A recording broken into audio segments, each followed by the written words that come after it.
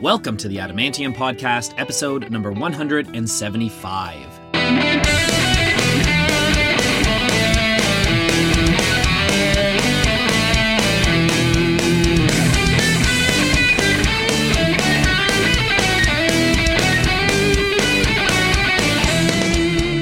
Welcome back, Adamantimaniacs. I am your host, Adam R. Harrison, and thank you so much for tuning in today. If you're one of our Canadian listeners, I hope you enjoyed the long weekend. Let's attack this short week ahead together. We've got a very cool episode for you today, a very unique artist on the podcast today. I discovered this band a number of years ago. As some of you might know, I do some concert photography and music journalism, and I've been doing that, years before I started this podcast.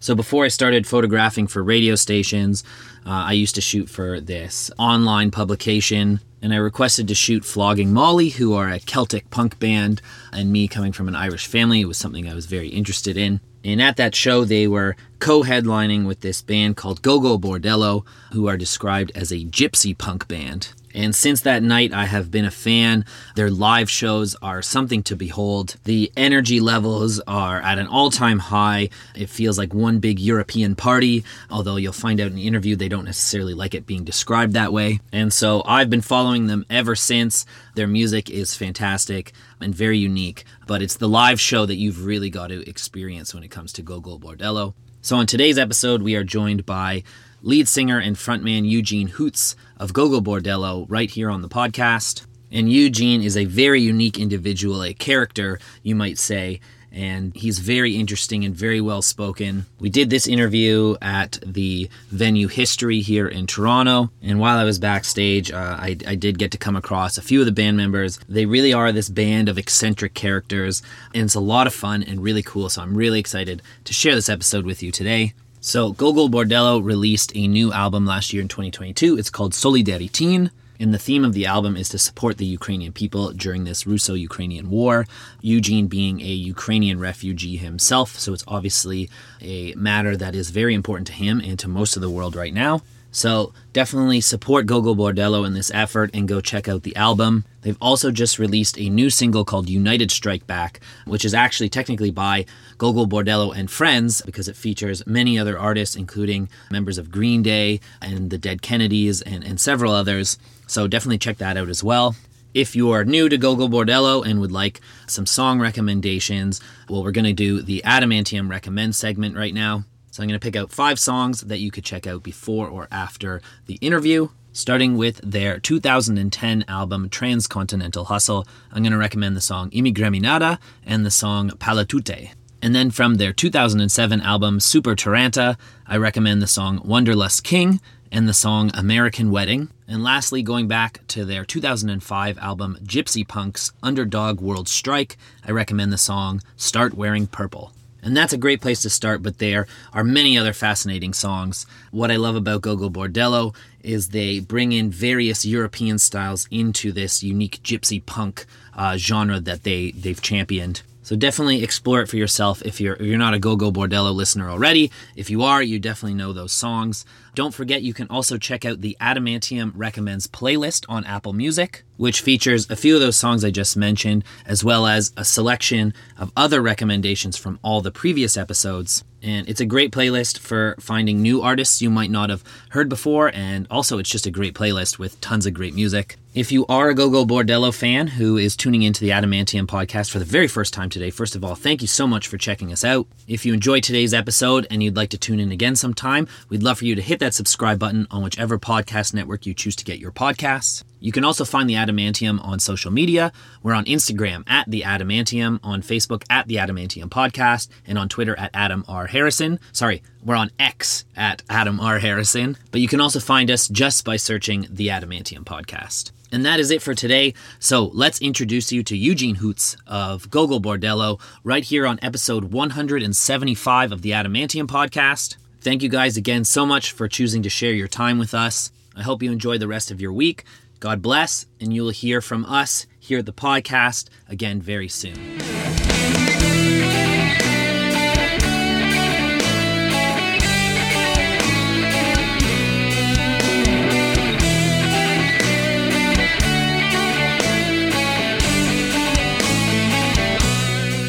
Here we are with Eugene from Gogol Bordello. Thank you very much for joining me today. Hell yeah, thank you. Thanks Awesome. for having us, yeah.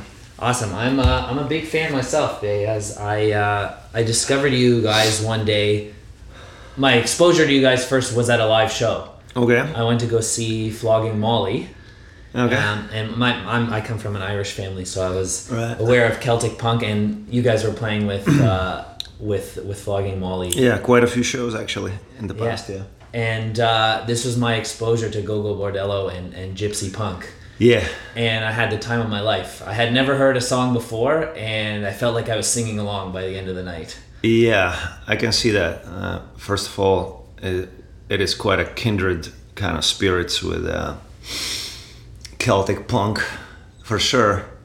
And as anthropologists and historians have uncovered recently, there is plenty of reasons for that, because apparently all Celtic people come from modern day Ukraine territory.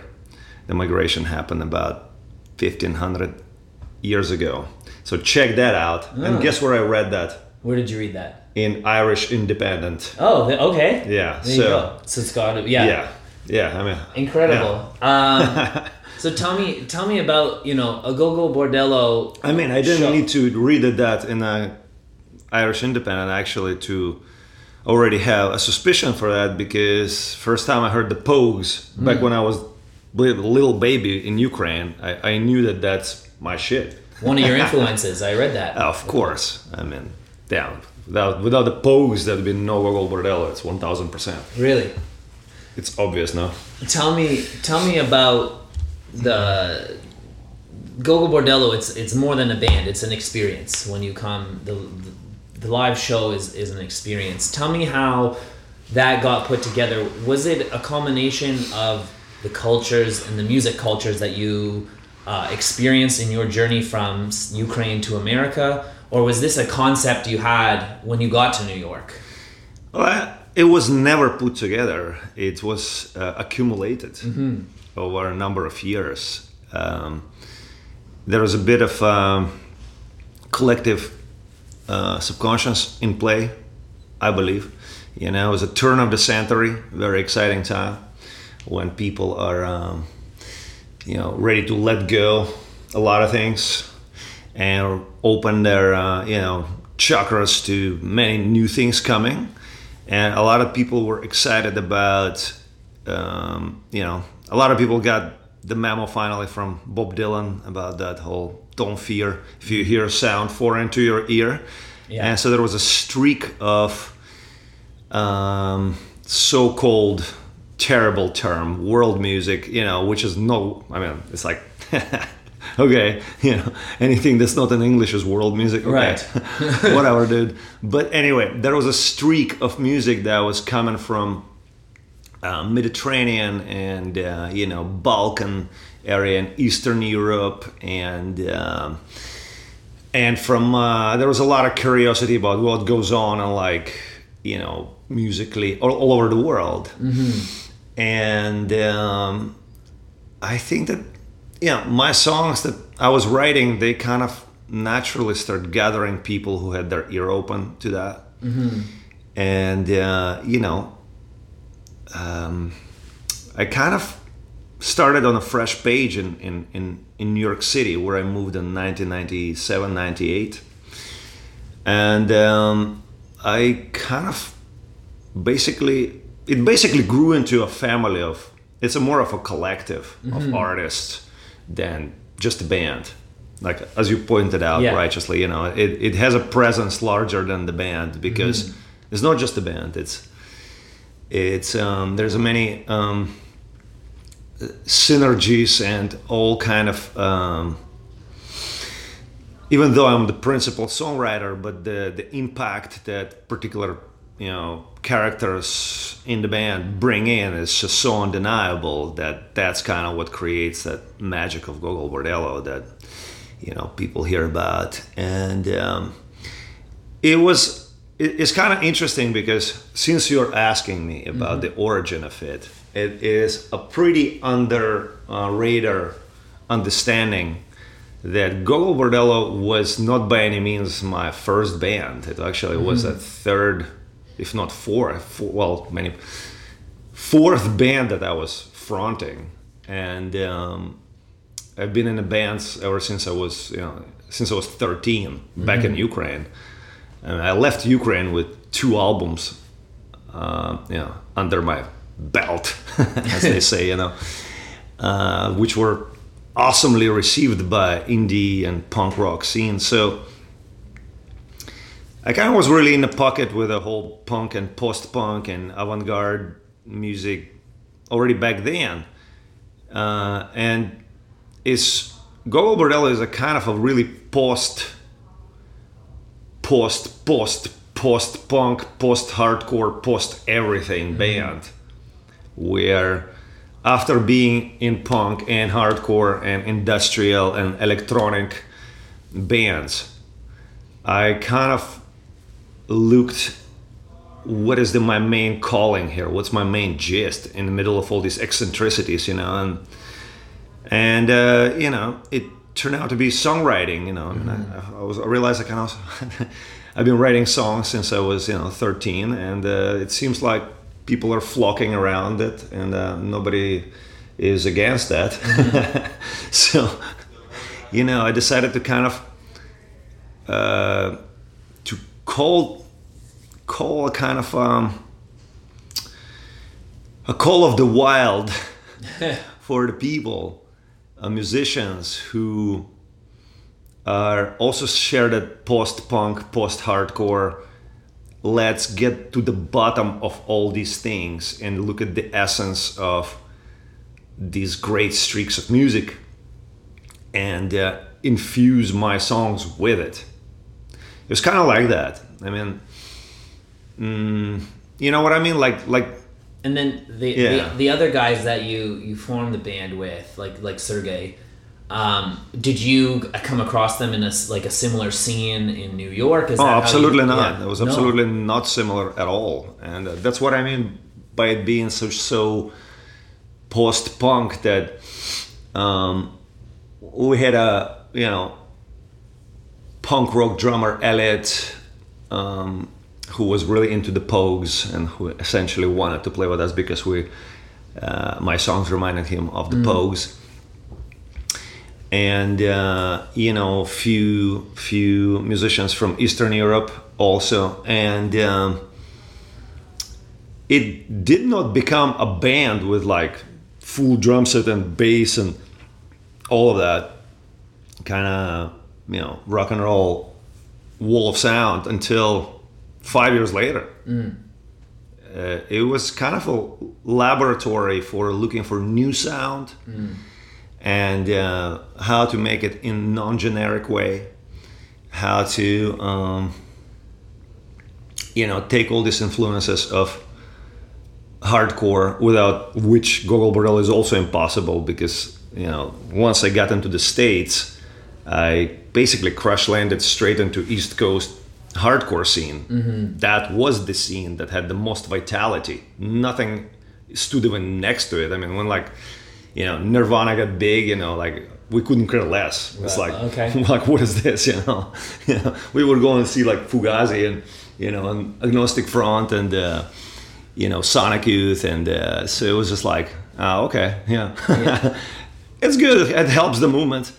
But it had nothing to do with like the edge of the music, We were going to see Madball and like Sick of It All and, Biohazard and bands that were like really sweeping people off their feet, and so that really stuck with me. And the more I look back at that era, the more I realize that actually nothing has ever really surpassed it. Even though I'm a kind of a musical polyglot, and I would like, I'm a big fan of DJing and selecting and kind of writing a symphony out of all this other music that I know that was written by other people. But it's amazing that's why it's so great to see bands like Turnstile kind of making waves, because they're kind of bringing that undeniable vitality of punk hardcore, of Gorilla Biscuits and Youth of Today and and a sieve, and maximum penalty and Scarhead and all these Murphy's Law, of course, like all these bands that Leeway, all these bands that basically created a blueprint of all those things that got to be known as crossover this and crossover that, metal rap and any kind of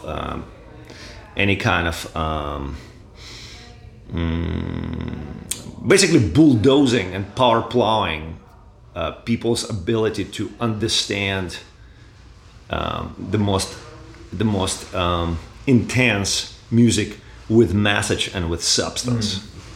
So that's a huge influence on Gogol Bordello. And if you actually put on Gogol Bordello's very first album,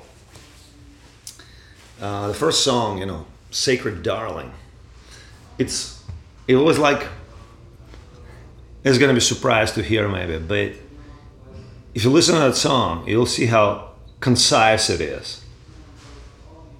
It's really to the point. There's no bridges of anything. It's just this and that and very minimal intro, and the chorus is very super concise. Darling, darling, my sacred darling. That's all you get. That's all it needs to be, and that comes directly from aesthetic of Cro-Mags and Agnostic Front, where just choruses of the songs just are a magic, a spell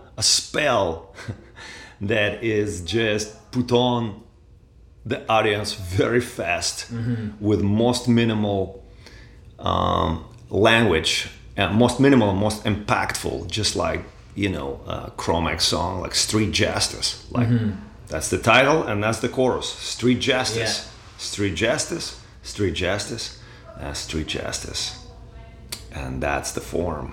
Amazing. I read that your dad was a guitarist, in one of the first rock bands in Ukraine. Not in Cro-Mags. No, yes.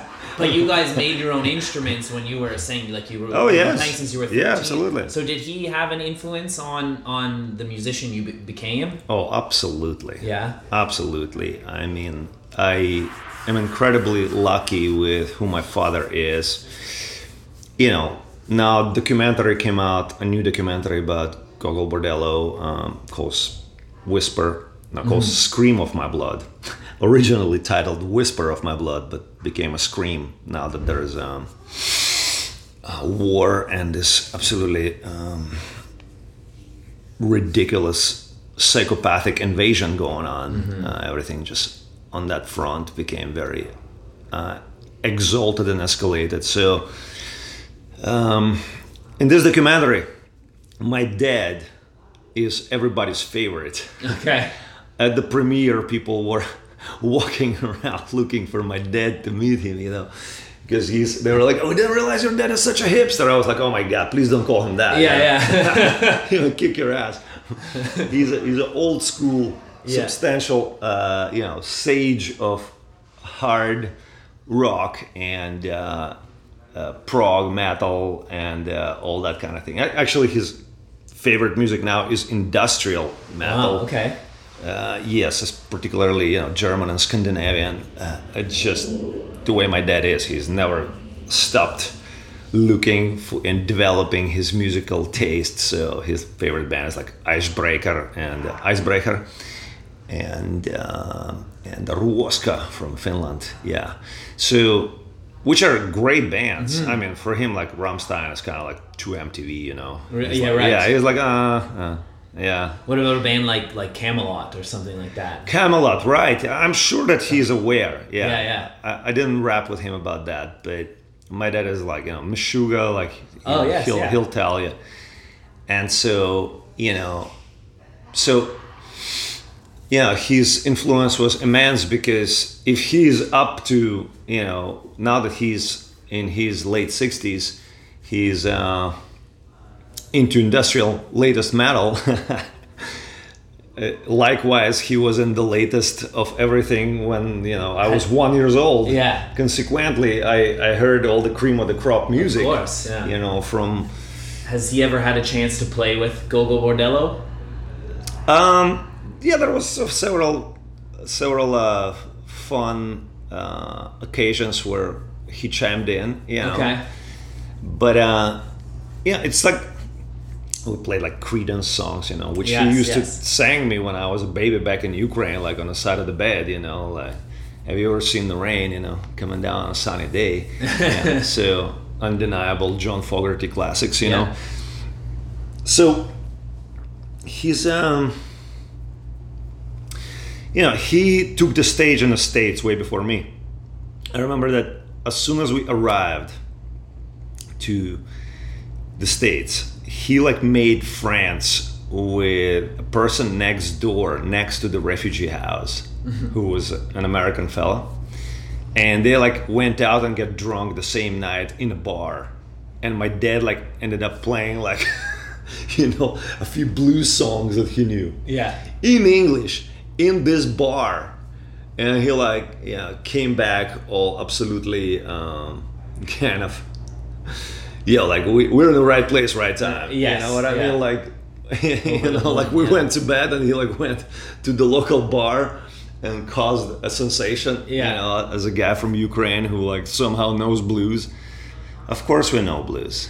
I mean, music goes worldwide, and we have our own tradition of blues in Ukraine that goes 100 years back by blind singers.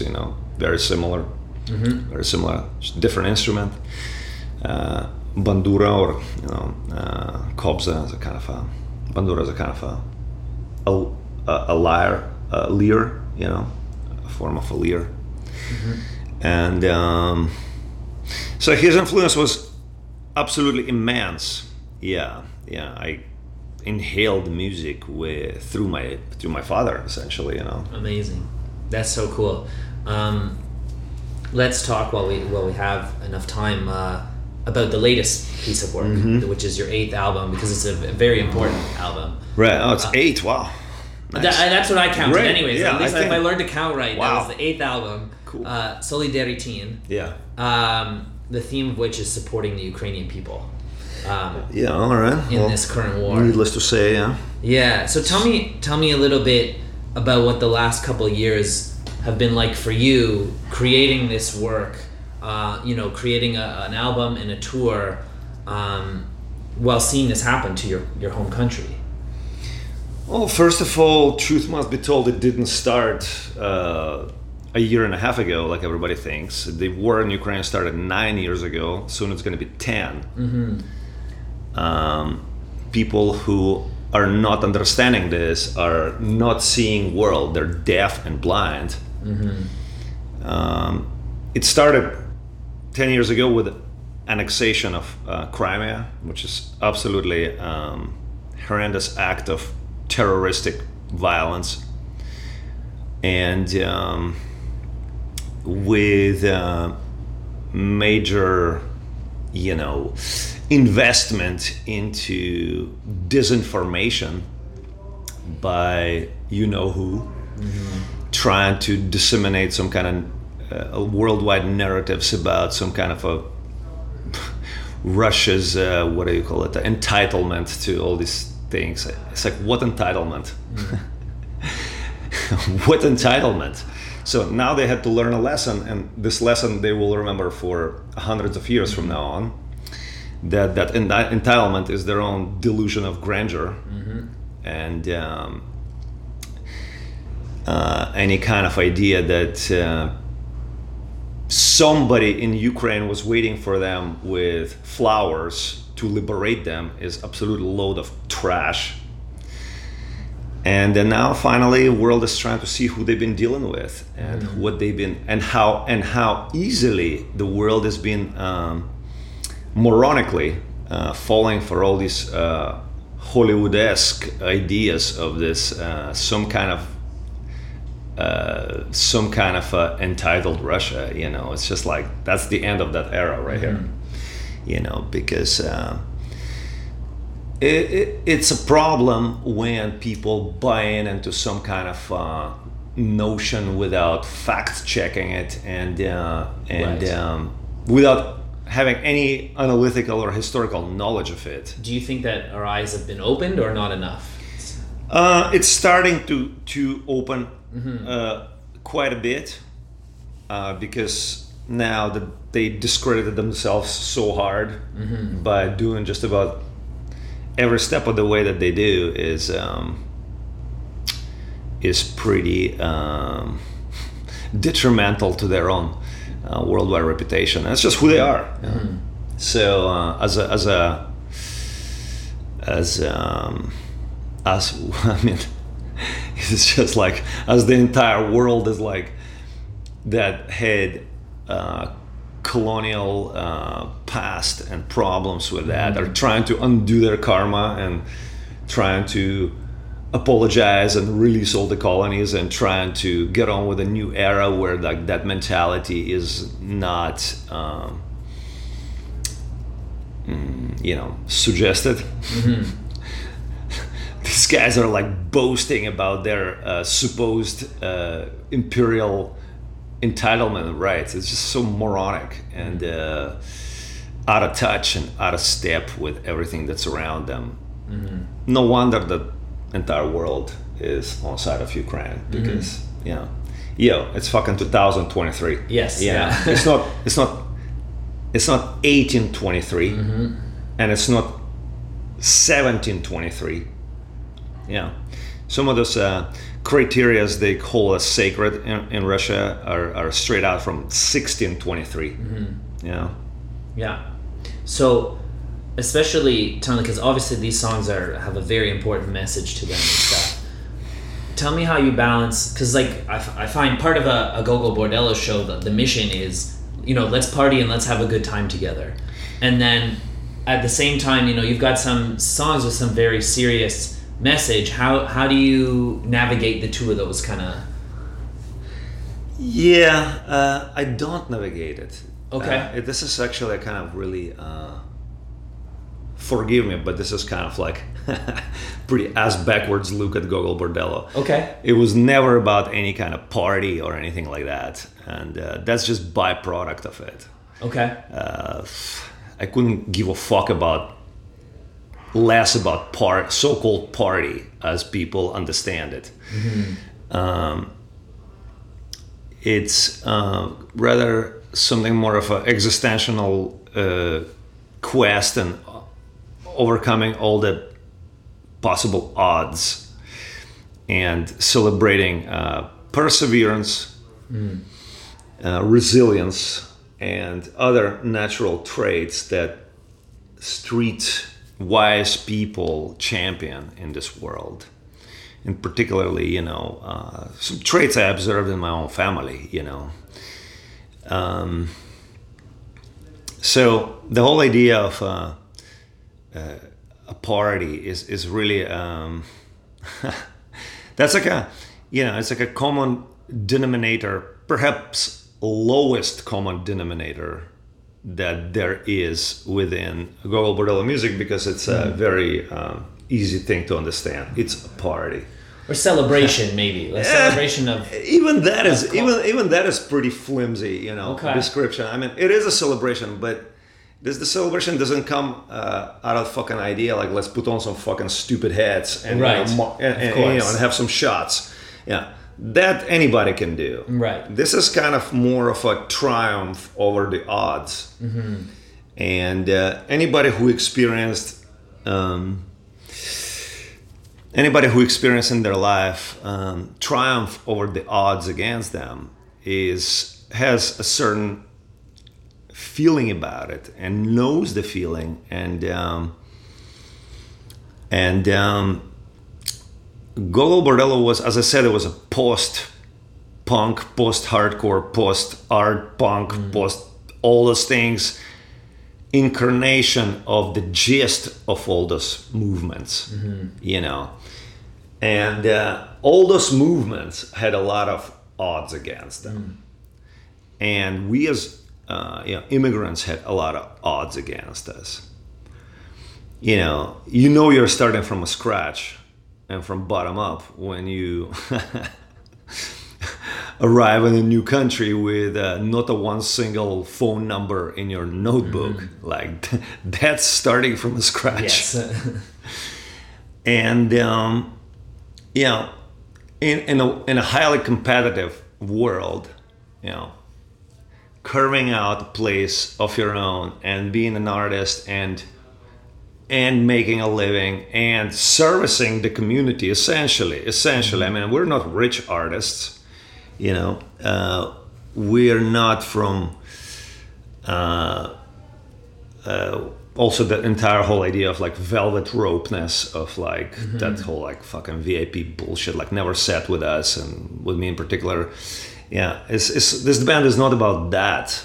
It's rather like a living dynamic force that continues persevering about the odds. Mm-hmm. It's another misconception about Gogol Bordello. We made it and now we're like thriving on louvers, right. Like that never fucking happened, mm-hmm. There was never any kind of moment where, wow, now they're big, you know what I mean?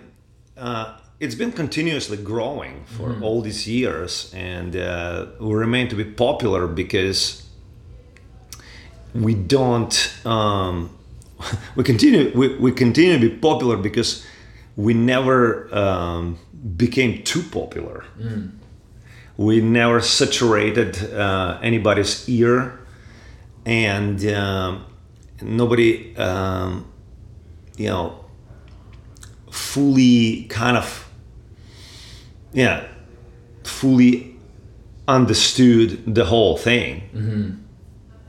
Except for the diehards, and that way the word keeps spreading, but it's spreading on a very unique accord. Mm-hmm. It's spreading on its own kind of wings, and with like with evolvement of social media. That was another whole layer of fans, and mm-hmm. but I wouldn't say that if you look at like the kind of pivotal points, the points that some people consider as pivotal for us, recording Gypsy Punk's record, mm-hmm. or film coming to embrace Gogol Bordello, being in a film, and, mm-hmm. and everything is illuminated, and Filth and Wisdom, and the Wrist Cutters, and several documentaries, and then making records with some of the greatest producers of our time, the Steve Albini, as I said, Rick Rubin, Victor Van Voogd, Andrew Sheps.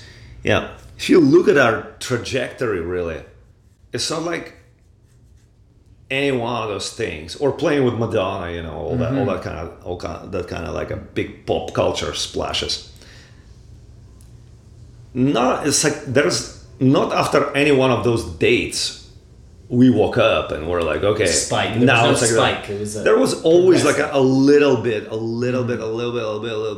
because this music is not for everybody, mm-hmm. and it's not supposed to be for everybody, mm-hmm. And. It's like, people who like Madonna's music, like I don't see people who wearing Madonna's t-shirts at our shows. Mm-hmm. Right. It was a very particular. How did you get connected with? I was very curious about that. How did you get connected with Madonna in the first place and end up in one of her movies? Well, it's actually quite logical. There's quite a few people in common, friends, you know, and. I think from what I gathered, Jonas Åkerlund, film director, amazing guy, mm-hmm. ex-drummer of black metal band Battery from Norway. Mm-hmm. He became a very great film director and video maker. I think every Rammstein video is made by him. And many Madonna's videos are made by him. Oh, okay. So, I think he was the first one to tell her about us. And then she came and saw a couple shows, actually quite candidly. And then we finally got in touch, some like years later,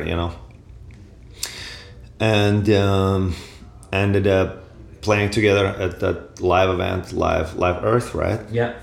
Live Earth, and then the idea of a movie came up. I had a month off, and we made that movie in like 10 days, basically. Amazing.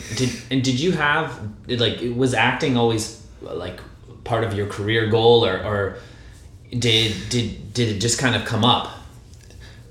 I did some things in the theater, and I was like in a couple indie kind of tryout, like Lower East Side, movies like a Nick Zed's, But acting was always something you liked to do? Yeah, I didn't ever look at it as something that's like to focus on, right? But I didn't think anything about it. Right. Here's the thing. I'm not one of those people who thinks like acting and being like famous actor is like top of the line experience. Right. Like I don't fucking need that. As a matter of fact, it's pretty detrimental, especially if you know the lifestyle. I don't, it's ironically enough, a lot of great actors that I like, and they all want to be musicians, and so there is this a bit of vice versa going on, between musicians and actors. But the truth is that musician lifestyle is a lot more gratifying. And like I'd be telling this to my children, like, if I ever get around to that,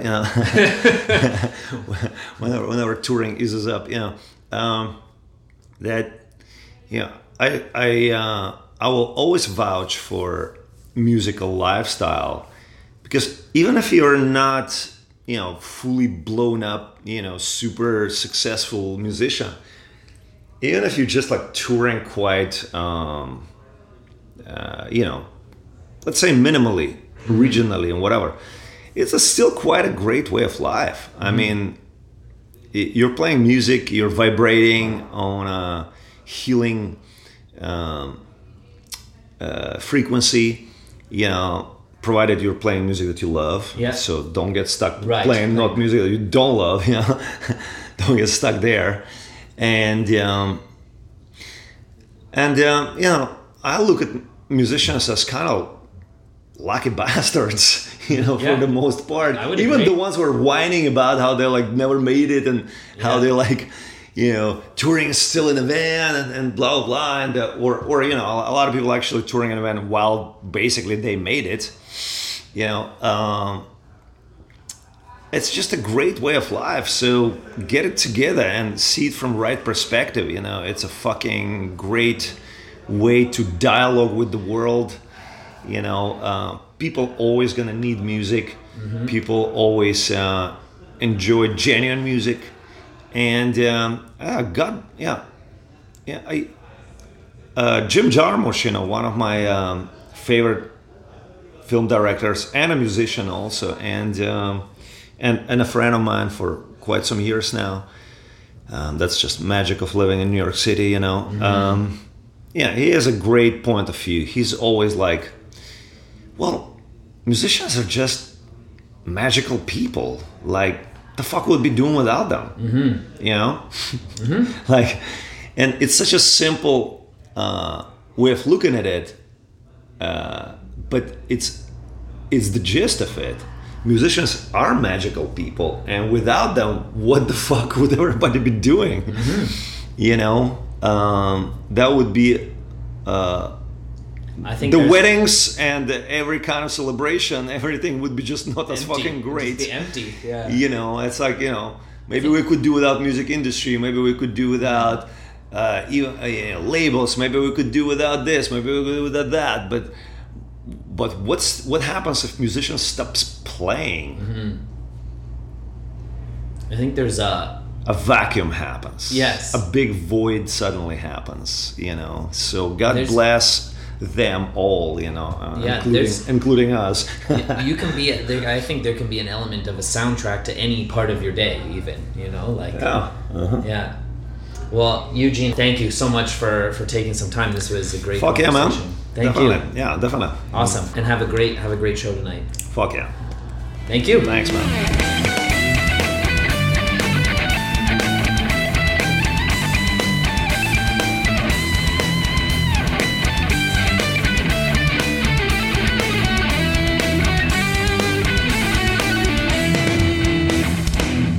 Adamantium. Thank you for tuning in to the Adamantium Podcast. If you enjoyed today's episode, we'd absolutely love for you to subscribe to us on whichever platform you listen to your podcasts. I'd also love to see you on social media. You can follow on Instagram at The Adamantium, on Facebook at The Adamantium Podcast, and on Twitter at Adam R. Harrison. Thank you again so much for listening.